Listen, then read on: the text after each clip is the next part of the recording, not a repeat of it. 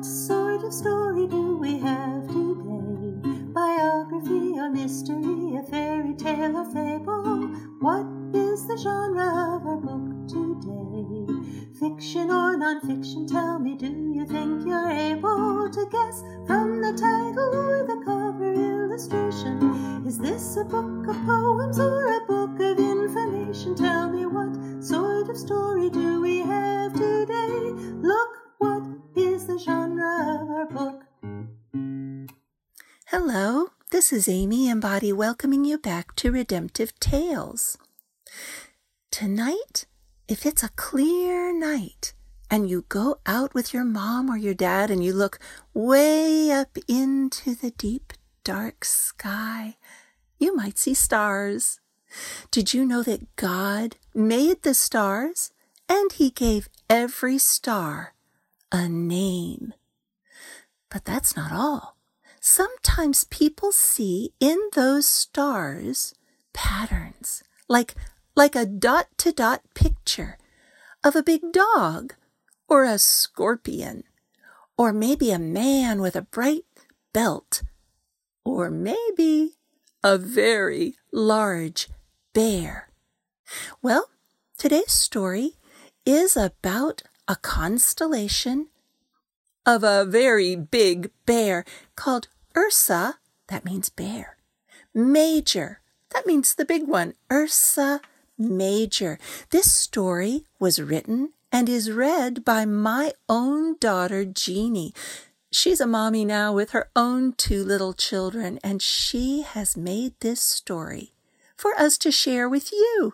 Ursa Major. Ursa Major, a beginning. Do you think they ever argue? Sister Cub asked, waving a paw at the Pleiades. A soft wind ruffled her chocolate-brown belly fur as she lay on her back, looking up. No night sky ever looks exactly the same. Bats flutter, clouds drift, and leaves weave their silhouettes against all different kinds of darks. Sometimes the dark is blue and velvety. Sometimes it's clear and cold and black as the fathomless ocean deeps. And sometimes the night sky is so star-strewn, it's more light than dark. It was that kind of sky, absolutely littered and dripping with stars, that the 2 bear cubs gazed up into. Did the 7 sisters fight? Sure, look at our little sisters, said Brother Cub. Then he pointed his paw at Orion. His belt's kind of droopy tonight. Sister Cub giggled. Do you think stars eat? Maybe he didn't eat enough dinner. Their own Mama and Papa always made sure they ate a lot of dinner, especially now with autumn round the corner. Sister wished she could loll in summer's warmth forever. But Brother liked a cold snap. Frost made him feel dancy and adventurous. But if they each preferred different seasons, both cubs loved the same constellation. They saved it for last every time Mama and Papa let them stay up for stargazing. And now they turned to their favorite. Ursa Major! Cried Sister Cub to the constellation high above them. Hello, Ursa. We see you. Do you see us? Twinkle if you do. He twinkled. We're waving. The cubs waved all 8 paws delightedly until they wobbled and tumbled over on their sides, snorting with laughter. Ursa Major is the best. He's a bear like us, said Brother. Not really, though.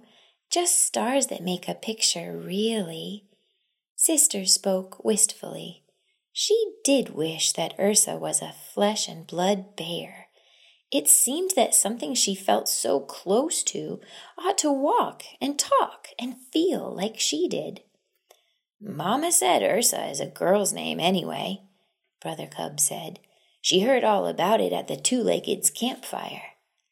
But I think he's a he, said Sister. I don't know why. I just do. The cool grass felt smooth under their paws as the cubs reluctantly left the meadow with its sweet grassy smell and its uninterrupted view of the sky, and tromped home to the cave with its own homey sounds, snuffly squeaks of their 4 younger siblings, and the heavy thuds of Mama coming out to join Papa on the faded semicircle of grass at the cave's mouth. After nuzzling their parents hello, but before following them inside, brother and sister caught a ripe, spicy scent drifting over from the vale. It had been a good, hot summer, and the blueberries were just beginning. "I bet Ursa's never had blueberries," Sister said, "being just stars."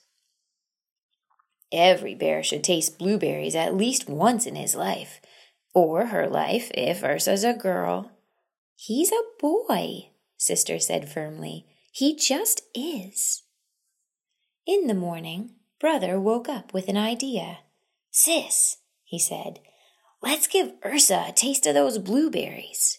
"Yes," she said instantly. "How?"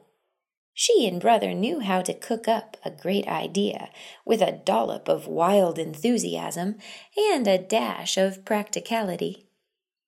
At first, the cubs tried tossing blueberries up as high as they could, but the berries only came flying back down, splat on the ground or splurt on somebody's nose.